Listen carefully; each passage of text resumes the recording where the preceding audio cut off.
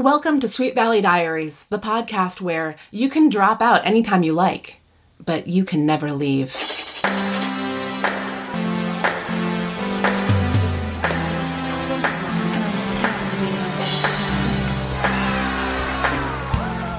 Book number 36, Last Chance. Will Peter choose Amy or Joanna? Miss America? Well, these questions are often very interesting, and this one, will Peter choose Amy or Joanna, involves a couple of characters that our listeners have no idea who they are. Hi, let's talk about who we are. I'm your host, Marissa Flaxbart, and with me is another Marissa. I'm your name twin. Yes, would you care to introduce yourself? I am Marissa Wasellick-Stewart. I am, we're old friends. Yeah. I am no one of chapter. importance. I'm just I'm just a person that you knew in Chicago back in the day. That's kind of how the show works, you know? It's a cast of people that I know in my life.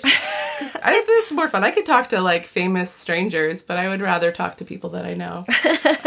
Because you know that the books mean more to us, I Yeah, think. I hope so. Well, these books, I think actually more than most guests of Sweet Valley Diaries, these books actually do mean something to you, right? Okay, so, let's talk about me. I work for a nonprofit that provides educational essentials to children in need. It's called First Book. If y'all want to look it up, it's firstbook.org. Basically, everything that a child needs to learn, including books, we provide it. If they're 70% or low-income communities, we provide those educational essentials for free or for a low cost. So I actually am very well versed in middle grade and young adult fiction, even though I'm 37 years old and I should really be reading like some sort of like finance book or like I don't know. I'm sure many of our listeners can relate, as I'm sure a lot of them are 37 or 47 or whatever age. And also are obviously still a little bit interested in the world of Sweet Valley, as you and I both are. Well, I think what I love about these books mostly is that it just takes me back to the time where I was like 12, 13 and just discovering the world. And these books really sort of like put me in the world of a teenager, even though I had no idea what being a teenager was like. That's such a good observation. You know, we talk a lot about the first page of the book, 12 and up, you know, recommended for ages 12 and up, and thinking about these 12-year-olds like, oh God, sometimes it's, maybe not this one so much, but sometimes it feels like racy or serious content for 12-year-olds. But yeah, 12-year-olds are like trying to daydream about what it would be like to have a boyfriend, to have a car. To have a Fiat Spider or a Toyota Corolla, whatever kind of car you would. She does make a lot of comments about like the kinds of cars and reading it now from an adult lens, I put so much more into. I remember reading them as a kid, and I put so much more into it. Like, whoa, this is what life as an adult is like. And I read it now, and I'm like, oh, I don't even know kids who live like that. Yeah, that's the scary thing to me sometimes with some of the books where I'm like, oh no, what were little 12-year-olds or 13-year-olds thinking about society and culture and life? What did they learn lessons from this book? This book, however, Last Chance, I don't feel quite so worried about. I don't know, I think something is happening to me, Marissa. The past couple of books I've been just like in love with. This one and the previous book, number 35, I was just like delighted. Like I was eating it up. Like I was they're so rich with like comeuppance and like complex characters who we have in some cases like never really met before. Mm-hmm. So let's talk about the cover, which will be our first introduction to some of these characters. Okay. No Wakefields on the cover of this book. 0 Wakefields. Yeah, even though Amy does really look like a Wakefield. She does. Amy Sutton, who has moved to Sweet Valley. Should we rewind and recently. and talk about who? Yeah. A lot of times on the Sweet Valley Diaries, when we start describing the cover, we jump into like the nitty gritty without even painting the background, and I feel bad for the gladiators, the listeners, for that. But so Amy, she's a cheerleader. Yes, she's a blonde cheerleader. She's little vapid. And when Amy made her big debut, like, back 10 books or so ago, Elizabeth, it was clear that, like, Amy and Elizabeth were good friends once upon a time, but then Amy, when she reappeared in Sweet Valley, was, like, more of a Jessica. And Elizabeth was not that interested. Although she's not even up to They bring that up a Jessica's lot, level, actually, in book 36, how they used to be friends, but now she's more Jessica's friend. Yeah, and Elizabeth wonders how she could ever liked someone like Amy. But even Enid likes Amy in a way. Yeah. So the main character at the center of this book, though, is a totally new person who is the sister of also a totally new person. So her name is Joanna Porter.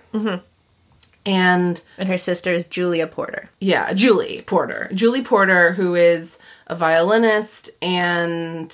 like a piano and at the prodigy. At the beginning of this book, the book talked about how recently she performed at this cabaret and, like, no one had known how good she was.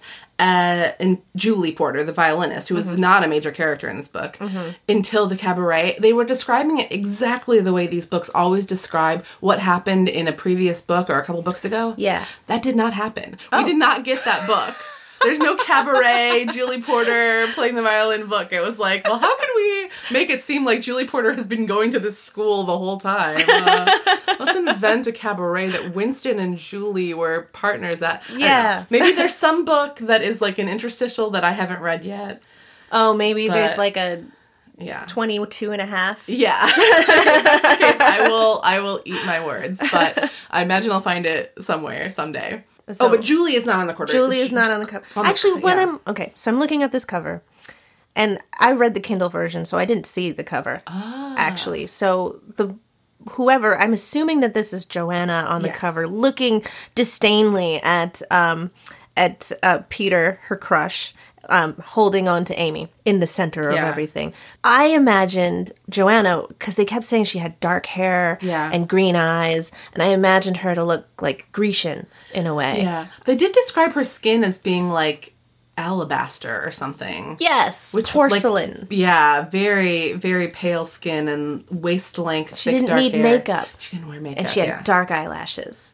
Yes. She was weirdly very beautiful, pretty. Yeah. Yes, which also, I mean, maybe I'm skipping ahead. That's okay.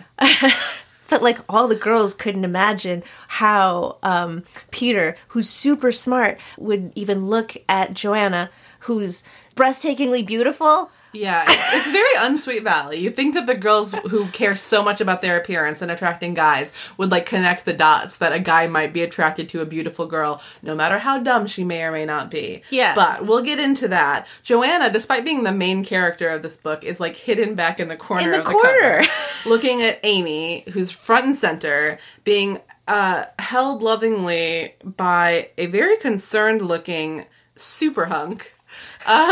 With glasses. That's how you know he's smart. He's like a very 80s, like, Sears catalog kind of a hunk with glasses. He honestly looks poofy like jeans. mid-30s. This is not a teenage man. No. But in the book, he is a senior. Okay. So he's headed for MIT. Yeah.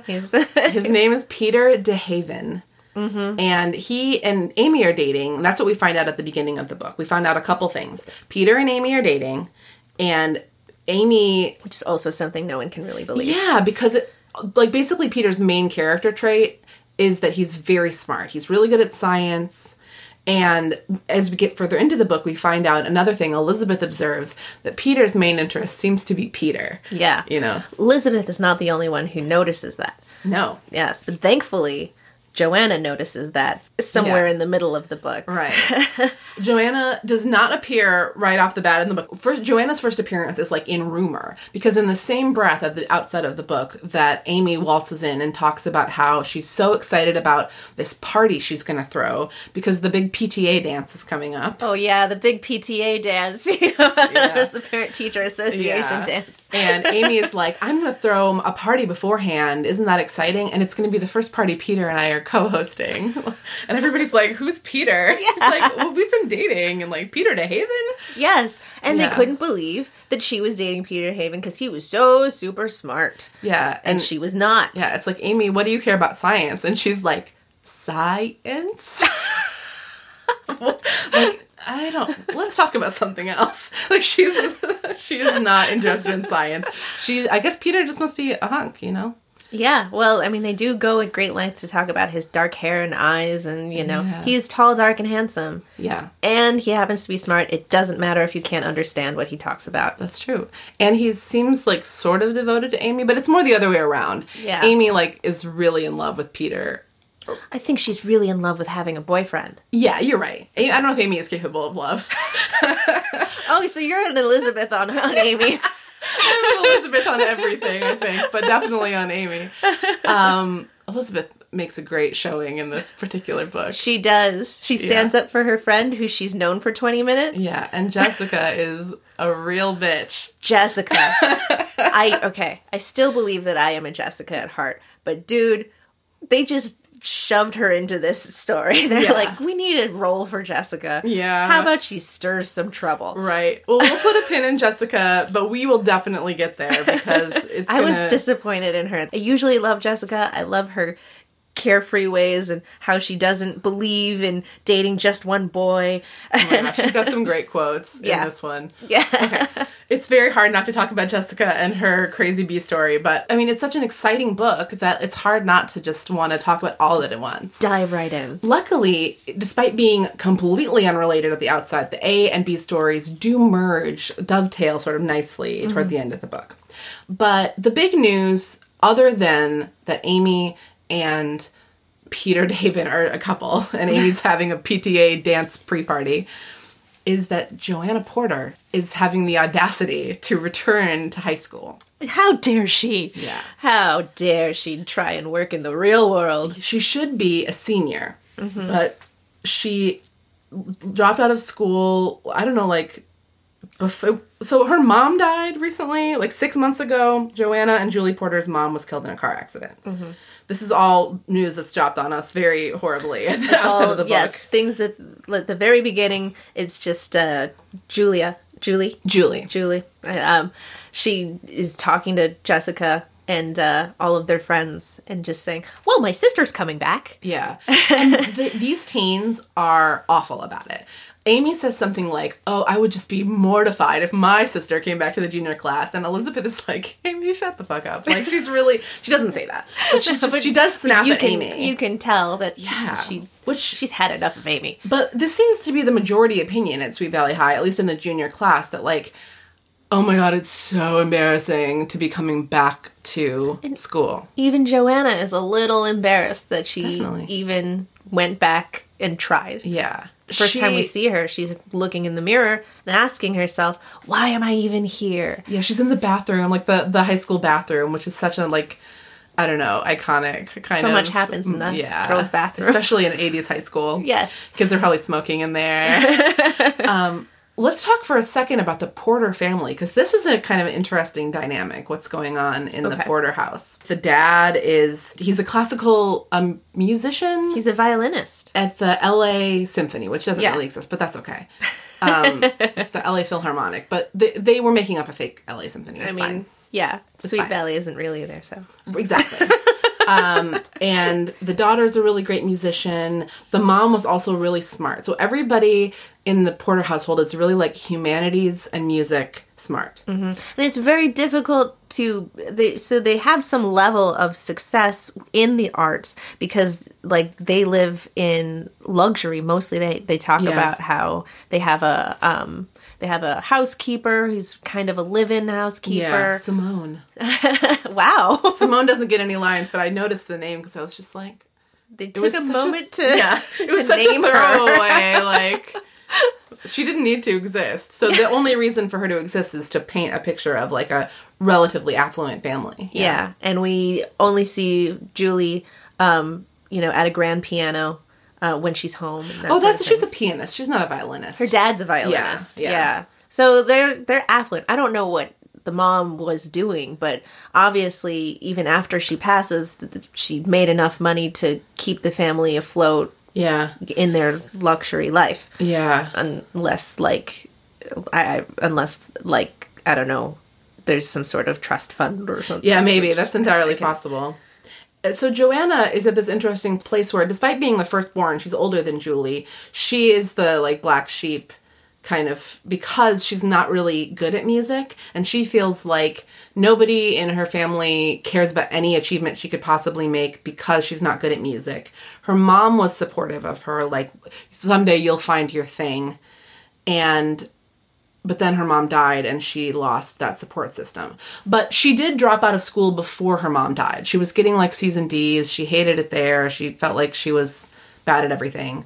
So she left and she went to do something kind of interesting. I'm going to read. Ooh, I think I highlighted the same part. All right. Honestly, I was very impressed with the way that they talked about life in the real world. Because you're all ready for this book to be really judgy about what it was like, but it's not. So I'm going to read what she was doing. So much had happened since the day that she had walked out of Sweet Valley High, supposedly for good.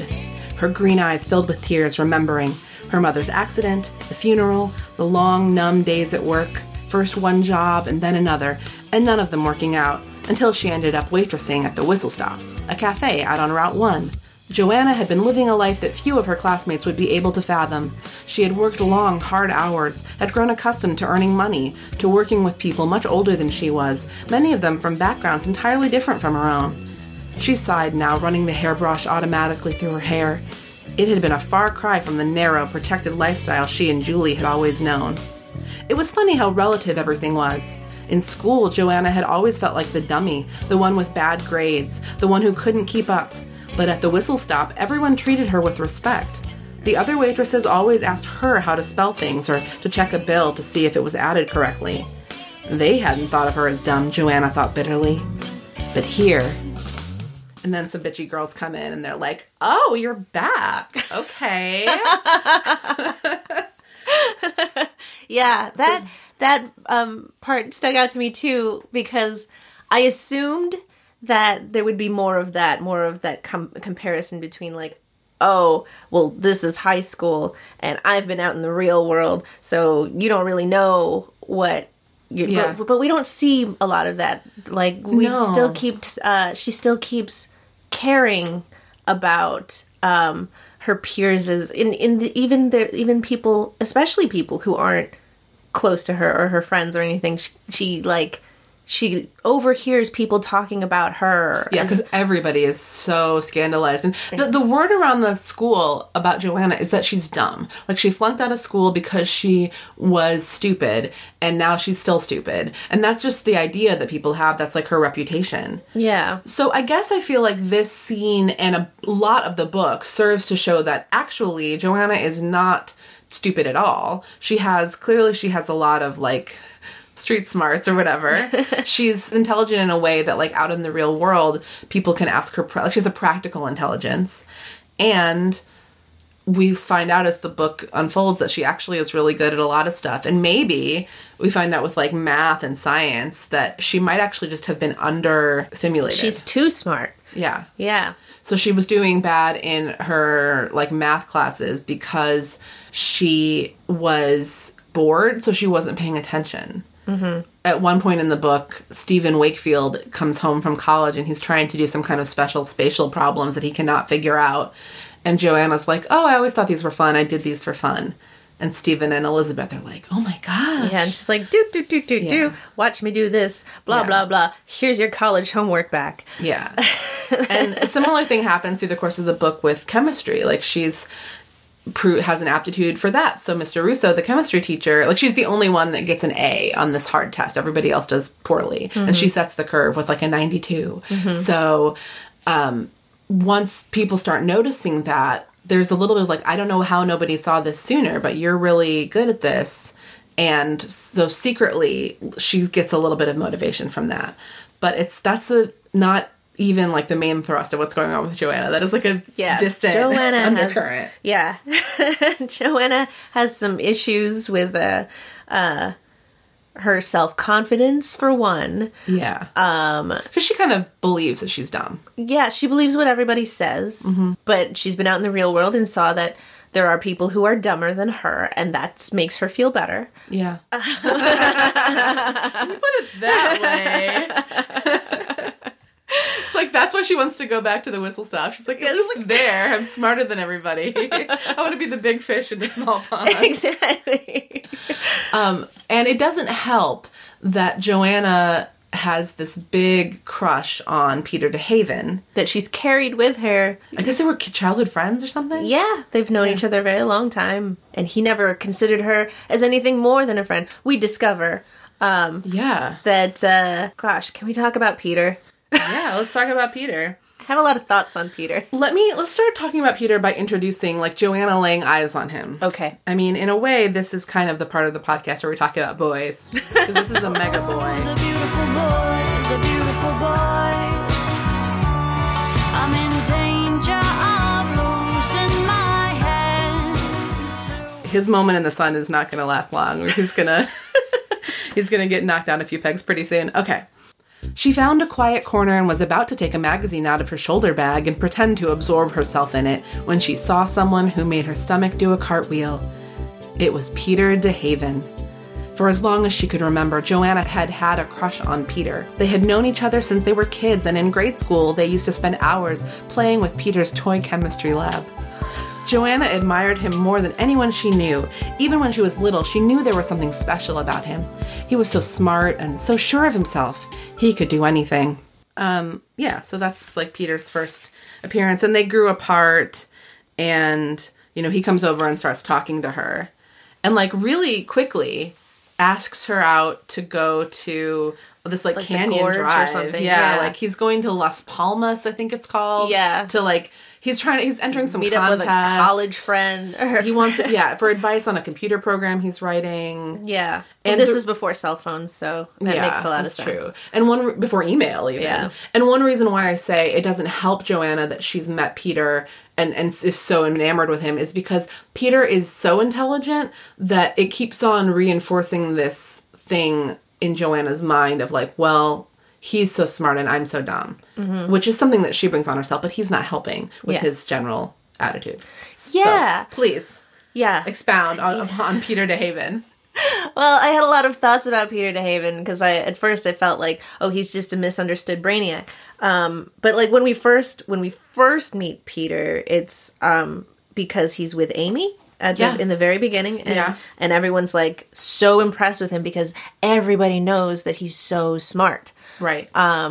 And we find out really quickly that he's got everything all lined up. Like he's going to go to MIT next year. He's been accepted early acceptance. Now he's trying to win this He's going to take some classes at Harvard because, Right. And he's teaching middle schoolers a special science course. And one of the reasons why Joanna says she likes spending time with him is because he has his shit so together that it's just nice to know that someone could have a plan.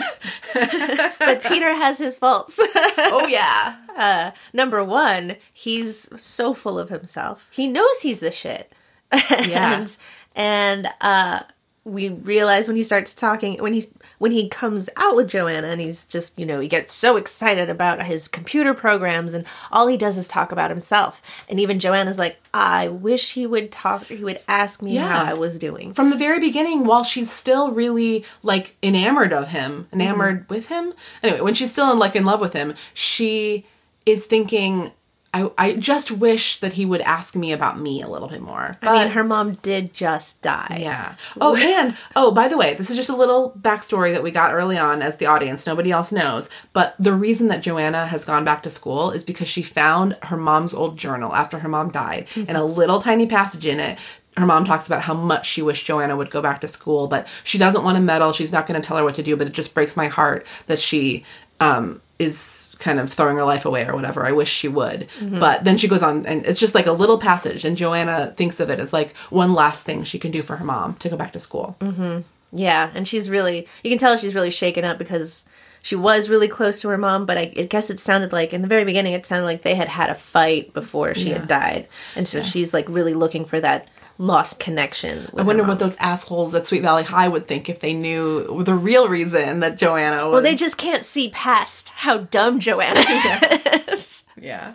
I don't feel like she actually did flunk out of school either. She was getting C's and D's. She didn't like... She was bored, I think. I think she was just bored with high school. She could have passed on to senior year, I'm sure, if she wanted to. She just didn't... She was, Yeah. She was over it. Yeah. Well, I mean, it's a good thing she came back into junior year because then we get a whole nother year of her in the books if we really want to. You know? We need some more, Joanna in our lives. I really like Joanna, but we were talking about Peter. Yeah.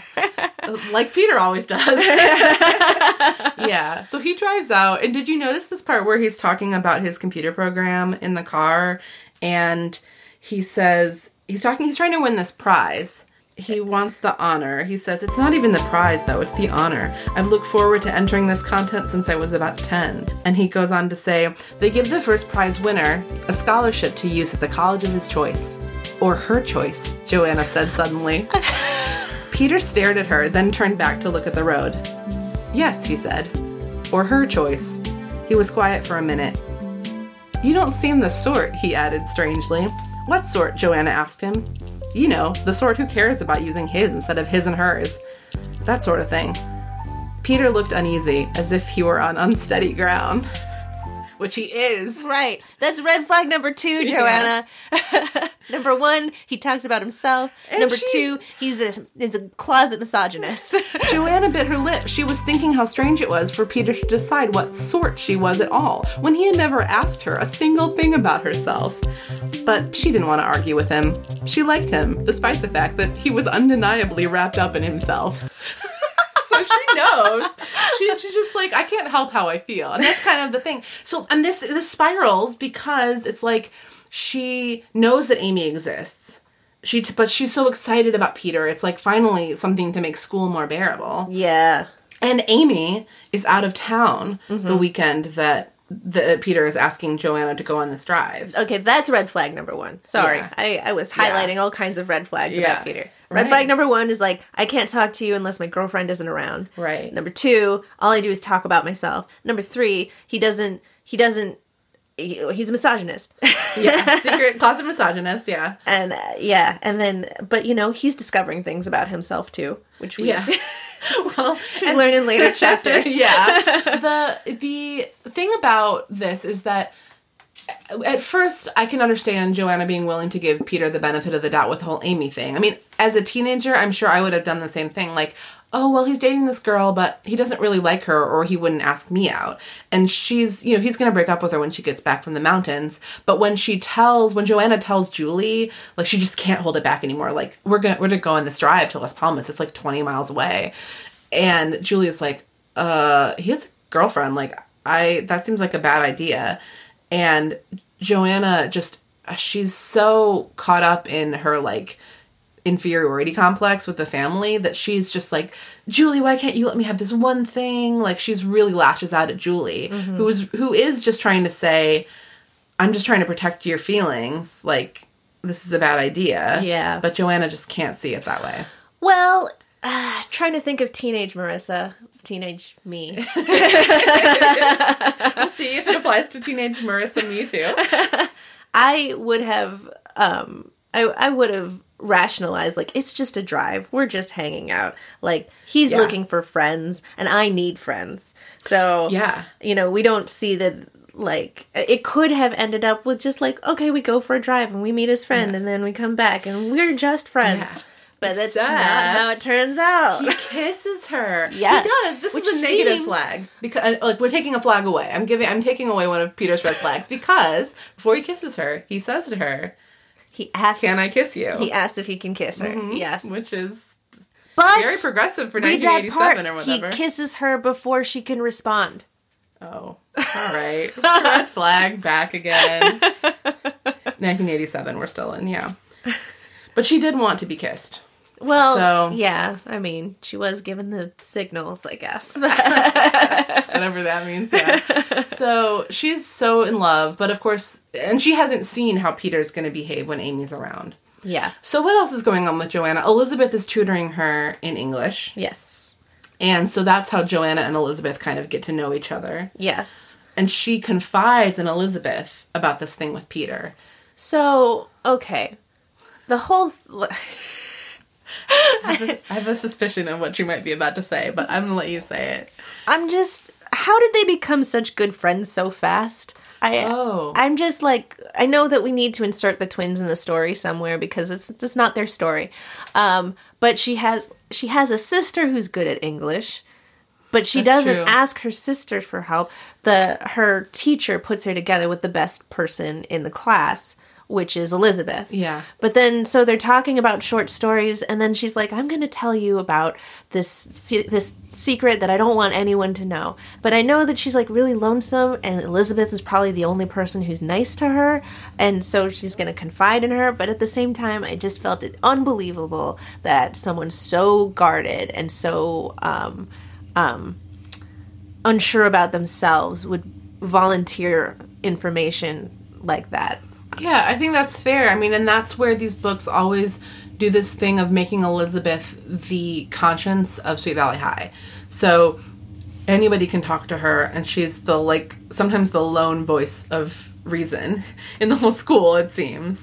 So I think that Joanna, the only way we can explain it away is to say that Joanna just can tell that Elizabeth is, like, a shoulder to cry on, a listening ear, and that she would give good advice, which she does. But what I thought you were going to say before was, what on earth is Elizabeth thinking when she tells... She tells Jessica? Yes. So she's like Like, she you has know a your secret. twin. Yeah. She has a secret, and there's this whole big thing where she swears where Elizabeth swears Jessica to secrecy. And it's like, why? Why? Everybody trusts Jessica in this book as if they've never met Jessica before. Right. It's so weird. Even at the end of the book, we're like, we've just been Jessica. Yeah. Ha ha ha. So Elizabeth, like, makes Jessica swear up and down that she won't tell the secret before she even tells Jessica the secret, which is, even though Peter and Amy are dating, Peter went on this date with Joanna, and I think I'm worried about Joanna because if he hurts her feelings, and they're all acting with reason, apparently it's true, that if Joanna's cart gets upset at all, she's going to be out of school again. And her metaphorical apple cart is her emotional apple cart. So, Like, we all know that Jessica is notorious for gossiping, and Amy is one of her best friends. right. Why would you tell the person? It's a terrible idea. I mean, and you know that that's going to interrupt the trust that you just built with a person who you know is on shaky ground. With trust issues.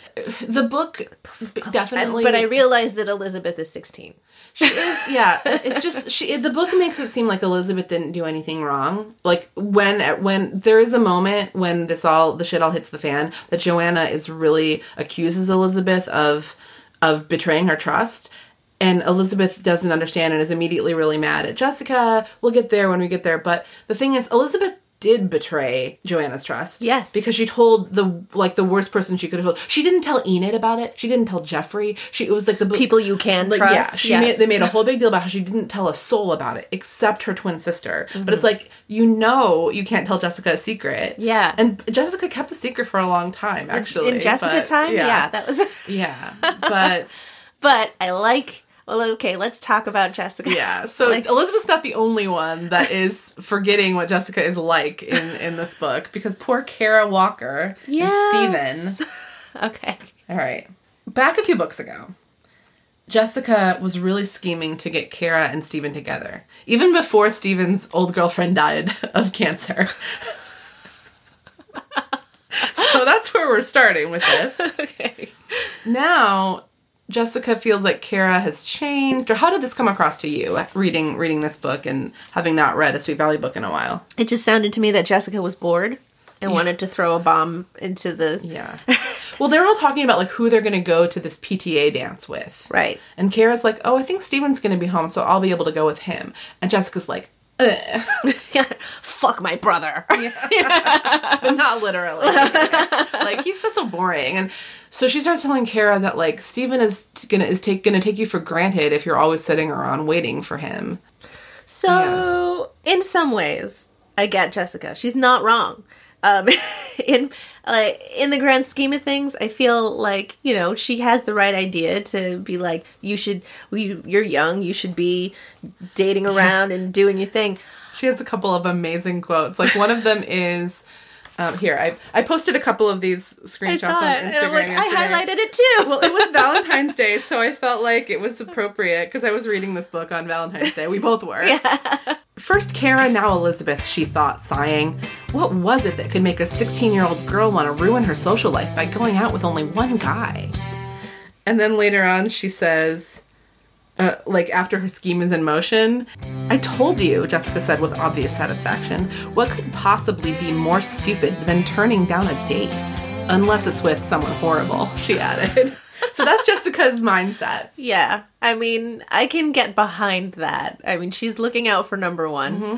And I think she honestly thinks that she is being helpful by ruining her brother and good friend's relationship. That is the big way in which this book doesn't totally throw Jessica under the bus, is that it reminds us time and time again that Jessica genuinely thinks Stephen and Kara will thank her for, like, saving them from having their relationship go stale, from, like, if it was really this shaky in the first place, then they should have broken up anyway, like, all of this. Yeah, okay, well. Yeah, she might have a point. Well, like, she says that she's like, I was testing the waters. Yeah. But I think she just made that up in the moment. Right. Well, like, and Gladiators, as you can surmise, what she does is she basically tells, like, not outright lies, but, like, makes these insinuations separately to both Stephen and Kara that the other one has been seeing other people, like, while they're apart. Or if they haven't been, then they're interested in seeing other guys. And when Stephen, for example, asks Jessica, like, what do you mean she's been seeing other guys? Jessica says, like, her true feelings, Jessica's true feelings, which are, well, Stephen, you can't expect her to just wait around for you all the time. Like, what do you think? She's just, like, sitting in her room waiting for you to come home, staying home every night, which is what she's doing. Jessica doesn't think it should be. And she has a point, I guess. But, I mean, they like each other a lot. So that's how... Yeah. Relationships Jessica's work. never really been in a real relationship. Oh, the book even says that she hates the word relationship. I love. So she just doesn't have that perspective. Yeah. And then Kara, she implies that Stephen probably is going out with other girls while he's away at college. Mm-hmm. And Kara's like, did he tell you that? And she's like, well, no, but I mean, obviously he's doing that. So Kara and Stephen start having she's fights. Like not lying exactly. Right. She's filling in blanks. It's conjecture, yeah. Yeah. But Kara and Stephen are so dumb to not realize what Jessica's doing. Like, they never stop to say, wait. They never talk to each other. Yeah. They only fight. Stephen will tell Kara, like, I think maybe you just want space. And she's like, well, why are you saying that? Is it because you want space? Like, it's a believable argument to have. Like, if my boyfriend came to me and was like, you know, did you want to see other people? Like, if you want to, I guess you can. I would be like, where does that come from? Yeah. Like, are you telling me you want me to see other people? Like, no, baby, I'm not. But, like, I don't know why my boyfriend talks like that. He doesn't exist. So it's a total figment of my imagination. I'm making him a total asshole. Yeah. Too much Sweet Valley for me, I think. But yes, a reasonable argument. I could see how this argument happens. Yeah. But they don't talk to each other about, like, well, Jessica said, or blah, blah, blah, or, you know, they don't talk to each other. They just assume that what Jessica said was real, and then they just ignore each other. Yeah. Therefore, ruining Steve's week back. Yeah. And I didn't really get the motivation that Jessica had. Did she want to hang out with her brother more? Or did she want to hang out with her friend more? Or, like, she had spent all this time trying to get them together, and now suddenly she's like, that's boring. Well, I think that despite the fact that a bunch of like Joanna and Peter stuff happens, like, before this, like grades and stuff that we've insinuated, I think we can skip ahead to when Jessica tells the secret, because it has a little bit of her motivation in it. So let me see if I can find this part.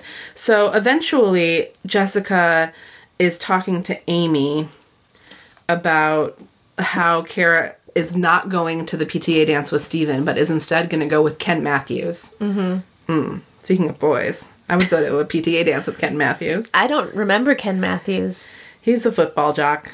Oh. Elizabeth tutored him in English, too. I I was surprised that Elizabeth wasn't going out with Todd at this point. Oh, I know. Todd moved to Vermont.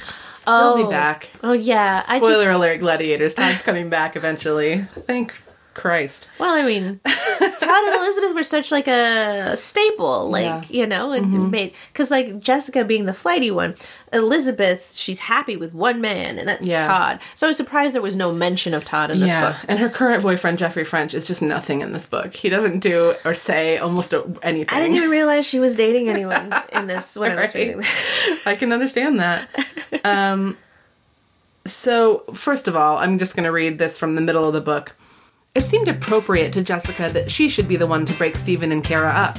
After all, she had been the one who had tried to get them together in the first place. She had made a mistake, but now she was making up for it. They were lucky they had Jessica Wakefield to watch out for their welfare.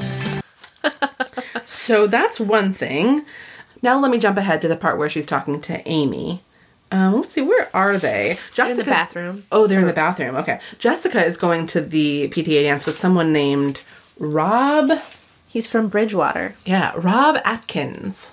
We don't get much of a physical description of him, sadly. We get that he's blonde and tall. Rob Atkins doesn't sound blonde, does he? No, but somewhere toward the end, and I know this because it's fresh in my mind, because I just finished the book.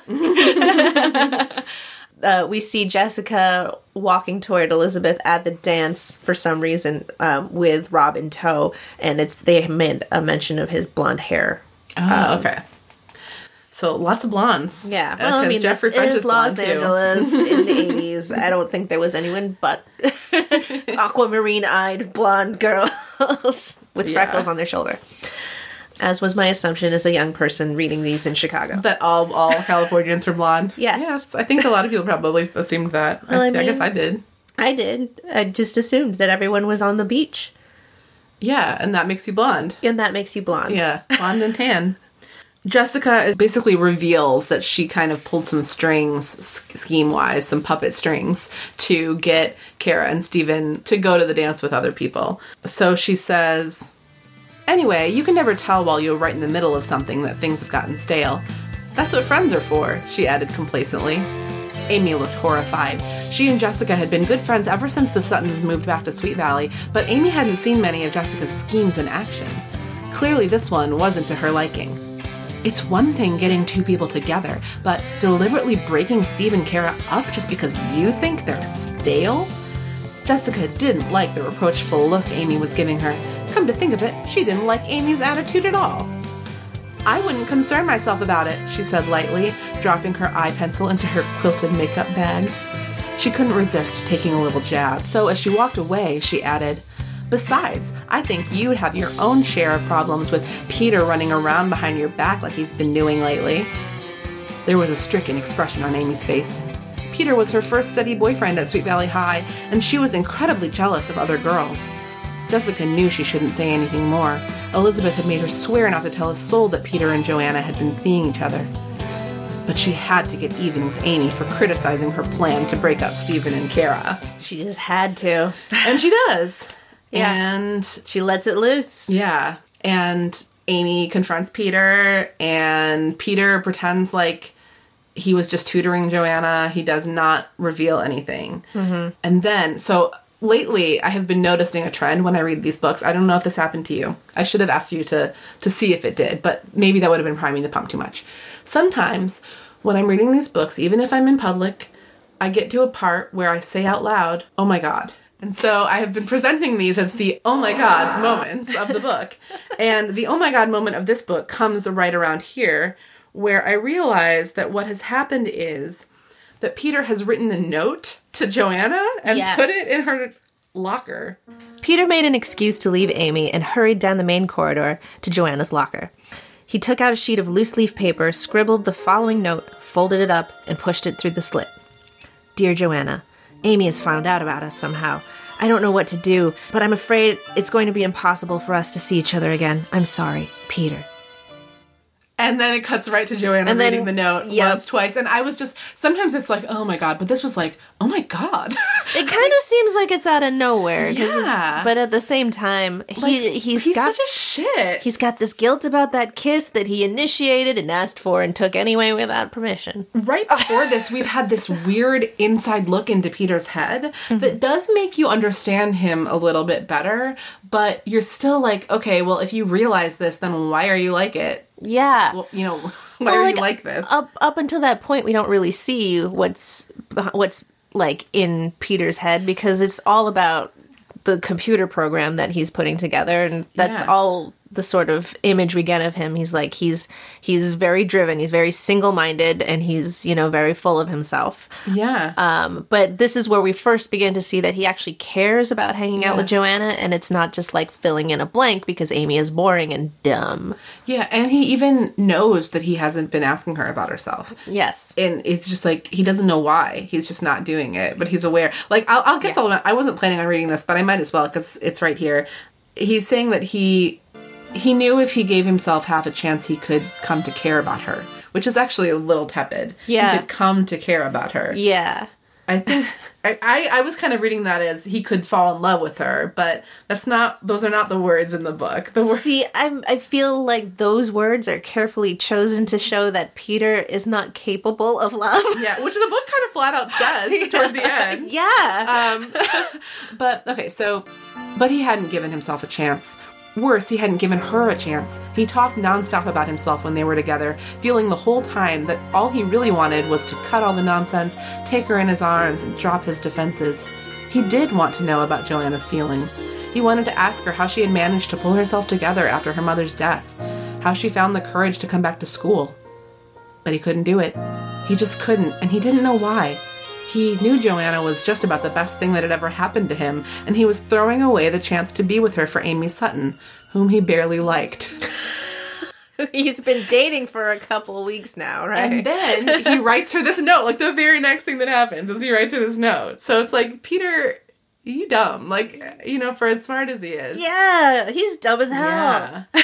So during the book, Joanna has a lot of like ups and downs about whether her bad feelings are going to make her quit school or not. Mm-hmm. And I don't remember if this is one that's like a final straw or if this is one where she's like, I'm going to show them. This is where she's going to show them. Yeah. I think she like doubles down and is like, well, you know, I don't know, because it does break her spirit. I don't recall what breaks her spirit, but I know that she went to gym and she heard the two randos. Yeah. Yvonne White. Yeah, Yvonne. Lisa Howard, probably. Yes, it was Lisa Howard. But Yvonne White stuck out in my brain for some reason. Yvonne is a French-ass name. Yeah. And they were talking about how dumb she is in gym because, like, why else would you talk about anything else in the locker room besides some other person who might just be listening? And that's when she's like, I can't take this anymore. And She just walks out of school. Yeah. So at some point in here, the dance actually happens. the dance happens before she leaves school. Yeah, and before the dance, she has another one of her meltdowns at home. This one was particularly dramatic. Yeah, she has a couple conversations with her sister, and one of them ends with her being like, you always have to be right about everything. Can't there be one thing that you're not a goddamn expert in? And they're like preparing dinner, and then her dad comes home and he's like, where are my beautiful girls? And Joanna's just like crying and running away and leaving Julie and her dad to be like, oh, I don't know what to do. Because Joanna is having a major overreaction. Yeah. But she's just like, she feels like she can't talk to her family, so. Yeah. It's sad. I know. And probably pretty realistic for a teen. Yeah. I feel like Joanna's got a lot of mental health issues that she's just not, she's thinking that if she ignores, they'll go away. Yeah. You know? Oh, I think one of the last straws might be when she is back in the library and Peter is telling her about the problem that he's been having with his computer program. They haven't talked for a while. Yeah. And it's kind of funny because he says it's a problem with love and intimacy, and she thinks, leave it to Peter DeHaven to run into trouble when it comes to love and intimacy. She should have said out loud, but she Right. did not. She has an idea. Like, oh, I saw something on Nova. Yeah. I loved that detail. Nova. Did you ever watch Nova? I did. Yeah, on PBS. I did not have cable, so PBS was... Yeah, we watched a lot of PBS when I was growing up, too. Yeah. I had cable eventually, but not for, like, the first chunk of my childhood. And by then, the PBS thing had already become a habit pattern. But she gives him this idea for, like, what they did was they made, like, a tree where choices branch out. And he says something so awful, like, oh, that's a pretty simple idea. We're talking about a serious program here. He's just, like, very dismissive. Because he's a misogynist. Because he's a misogynist. It's very, like, mansplaining. Yes! Yeah, he does a lot of mansplaining in this book. Yes. And it's, you know what makes it mansplaining? It's not just that he's a smart guy talking about something to a woman. It's that he doesn't bother asking her what she knows about it. He just assumes she's an idiot about everything. And when she offers non-idiot input, he doesn't listen to her, or he dismisses it like it's dumb. It's very mansplaining. It's like textbook mansplaining. Yes. Yes. That's... Oh, so many things here. Yeah. Marissa is pointing angrily I'm at my toward her phone where the book where lives. the book is. I have so many thoughts about Peter, and his inability to, like, I feel like, toward the end when he makes those, like, realizations where he's like, oh, I have been a dick. Like, I have been self-centered, and I maybe I'm going to, try and be a better person.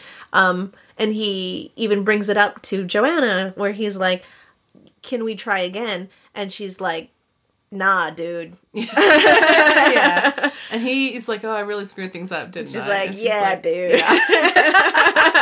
Yeah. That, I feel like, was a very important lesson that I was very proud of at the very Yeah, end. that's like her journey. Yeah. I want to talk a little bit about Elizabeth, because a lot of the, like, climactic events of this book take place without Joanna present.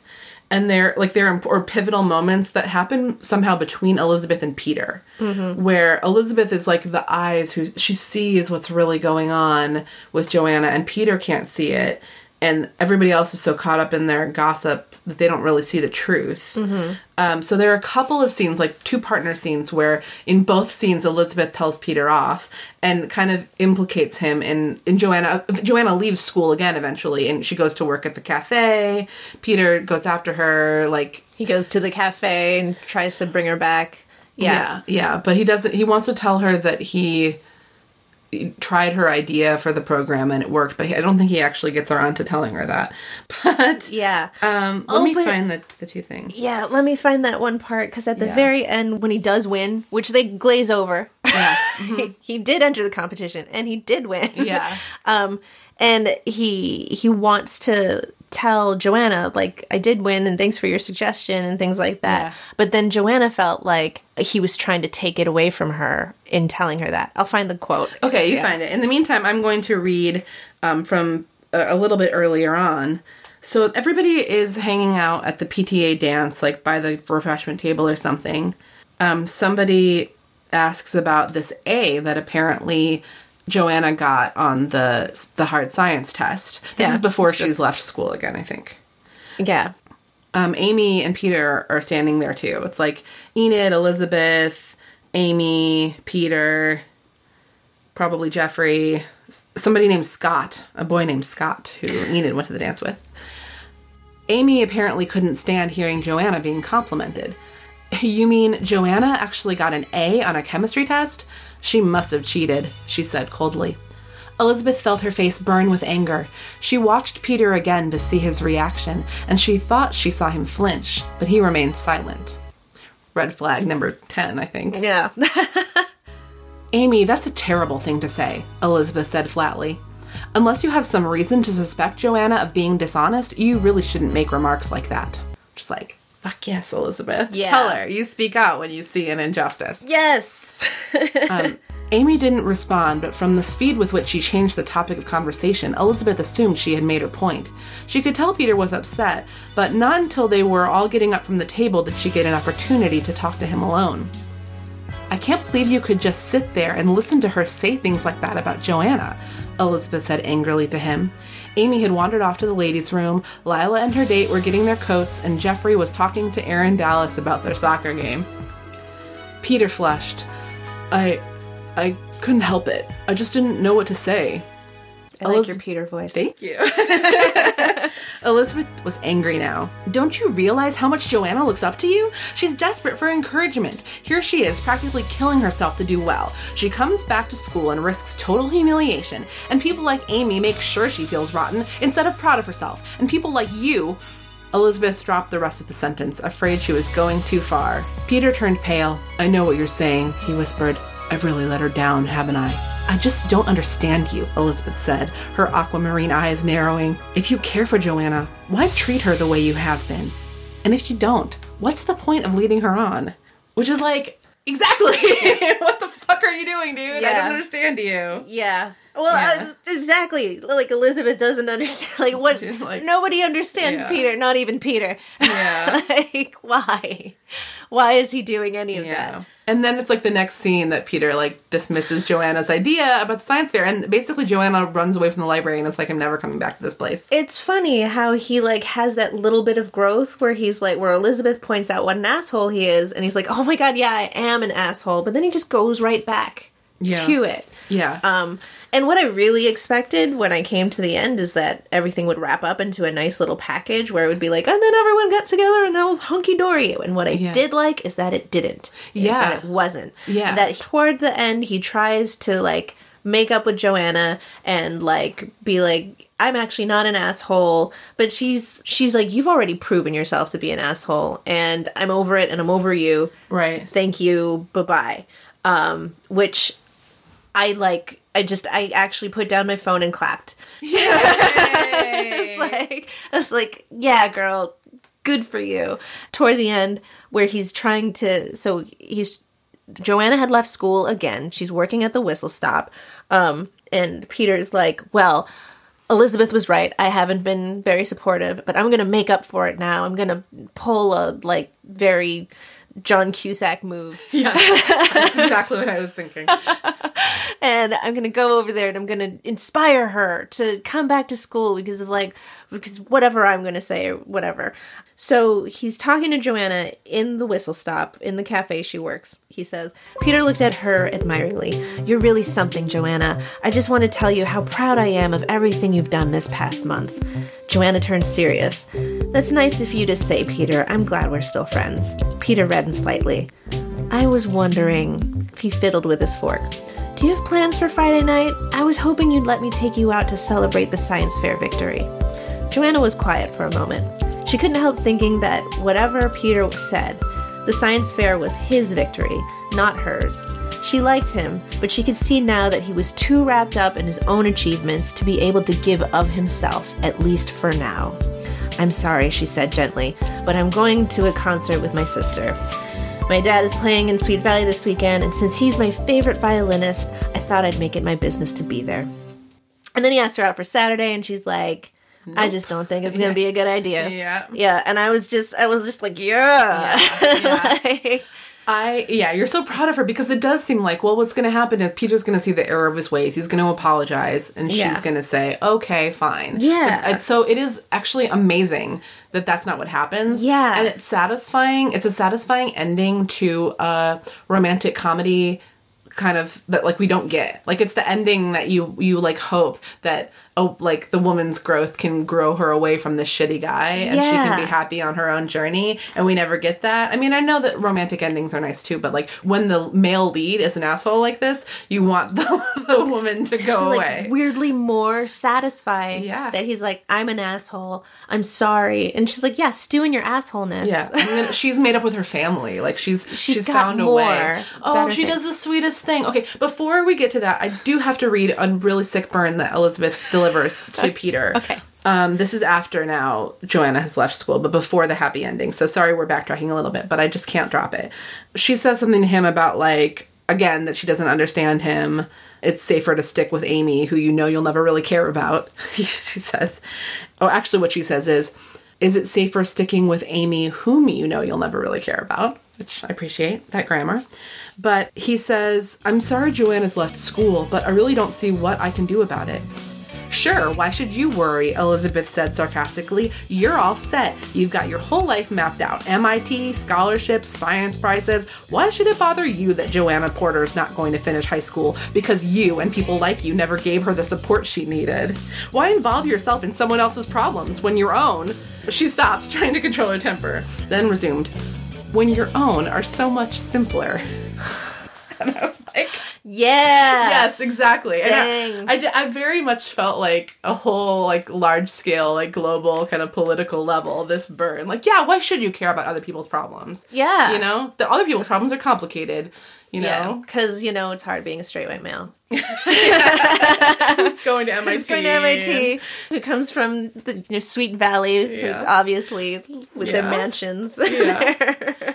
Oh, but the sweet thing is that she makes a computer program of her own practically overnight, and it's like a keyboard that it plays like Beethoven's Fifth Symphony or something. It's like her mother's favorite symphony, and it's like, now look how I am musical. Mr. Russo has said something earlier about how music and math are really very closely related, and so it was so sweet. It was so sweet. Which is very And I true. cried. I cried a little bit. Aw. But it was very sweet and very true. I really like that she was messing around on Dad's computer. Hope you don't mind. Yeah. And I wrote a whole program while you were sleeping. Yeah, which is really like, suck it, Peter. You've been working on your program this entire book. She's managed to cook one up overnight. And she suggests that she might enter the contest next year, which is the real happy ending. You know, she's that confident. Yeah. And I was just so proud of her at the end, where she was just, goes from this like mouse of a person to just understanding that it doesn't matter what people say or think or whatever. I feel like she's finally gotten to that point where it's like, oh, these are just teenagers at Sweet Valley High. Right.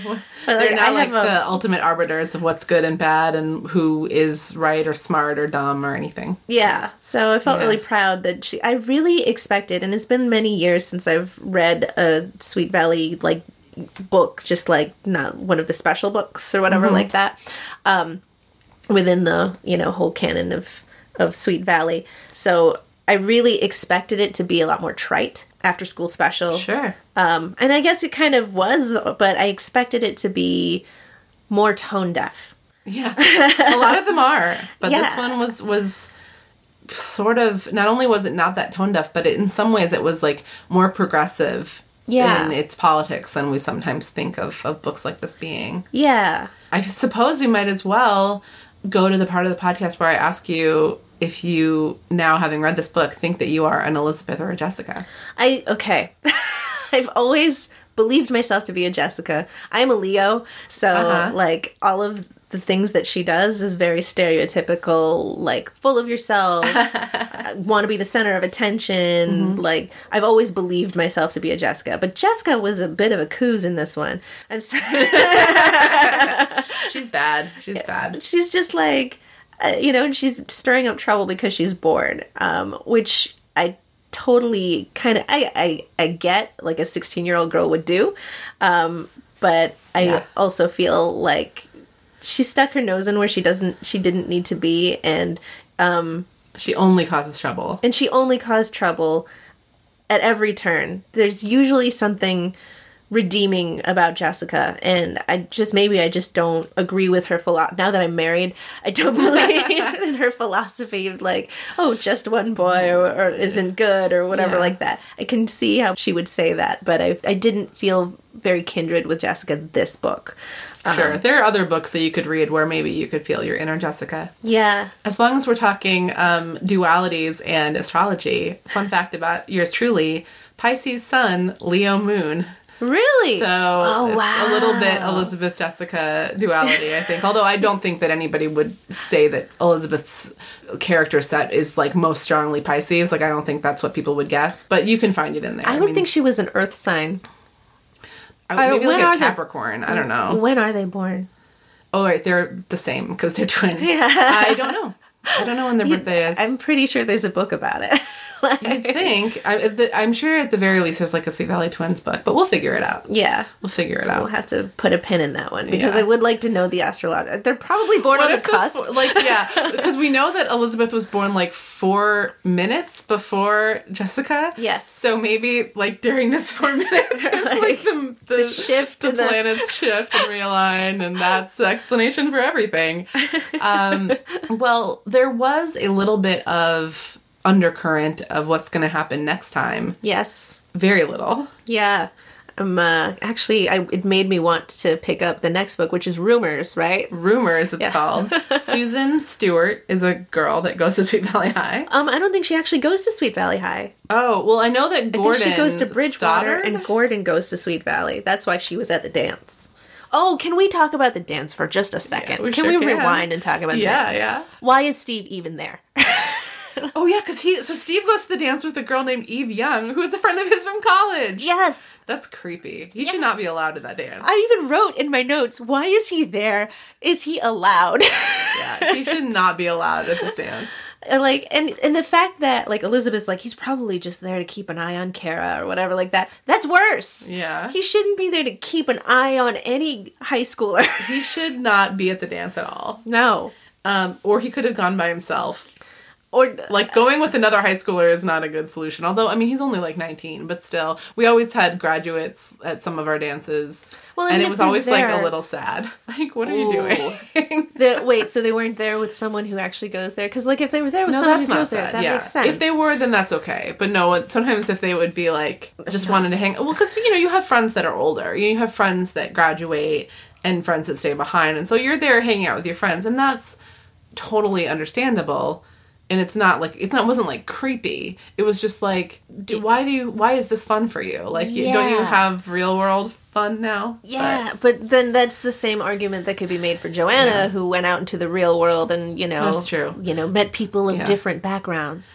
My apologies to any Chesterton High School graduates who were going to dances after they graduated from high school. That I am sorry to cast aspersions on your social life. I'm not saying that, like, that's, if there's nothing to do in your hometown except to, like, see your old friends or something like that, okay, like, go to the dance. But to bring someone from your college, Yes, that is next level weird. Like what? that is next level weird. Yeah, and they're just friends. Like, and Eve understands the whole situation. Eve is the real hero here. Oh yeah, let's Yeah. hit a book about Eve. Yeah. Like, you drag me to your old high school so you can take a look at your girlfriend now. Yeah. And like, I guess she wasn't really doing anything that night. Yeah, I guess I could imagine it being like, oh, we're gonna go to a high school dance. Okay, Yeah. sure. That'll be weird. That'll be a funny story for me to tell my like sorority sister. Yeah. Like, and then I watched Steve pine over his girlfriend all night.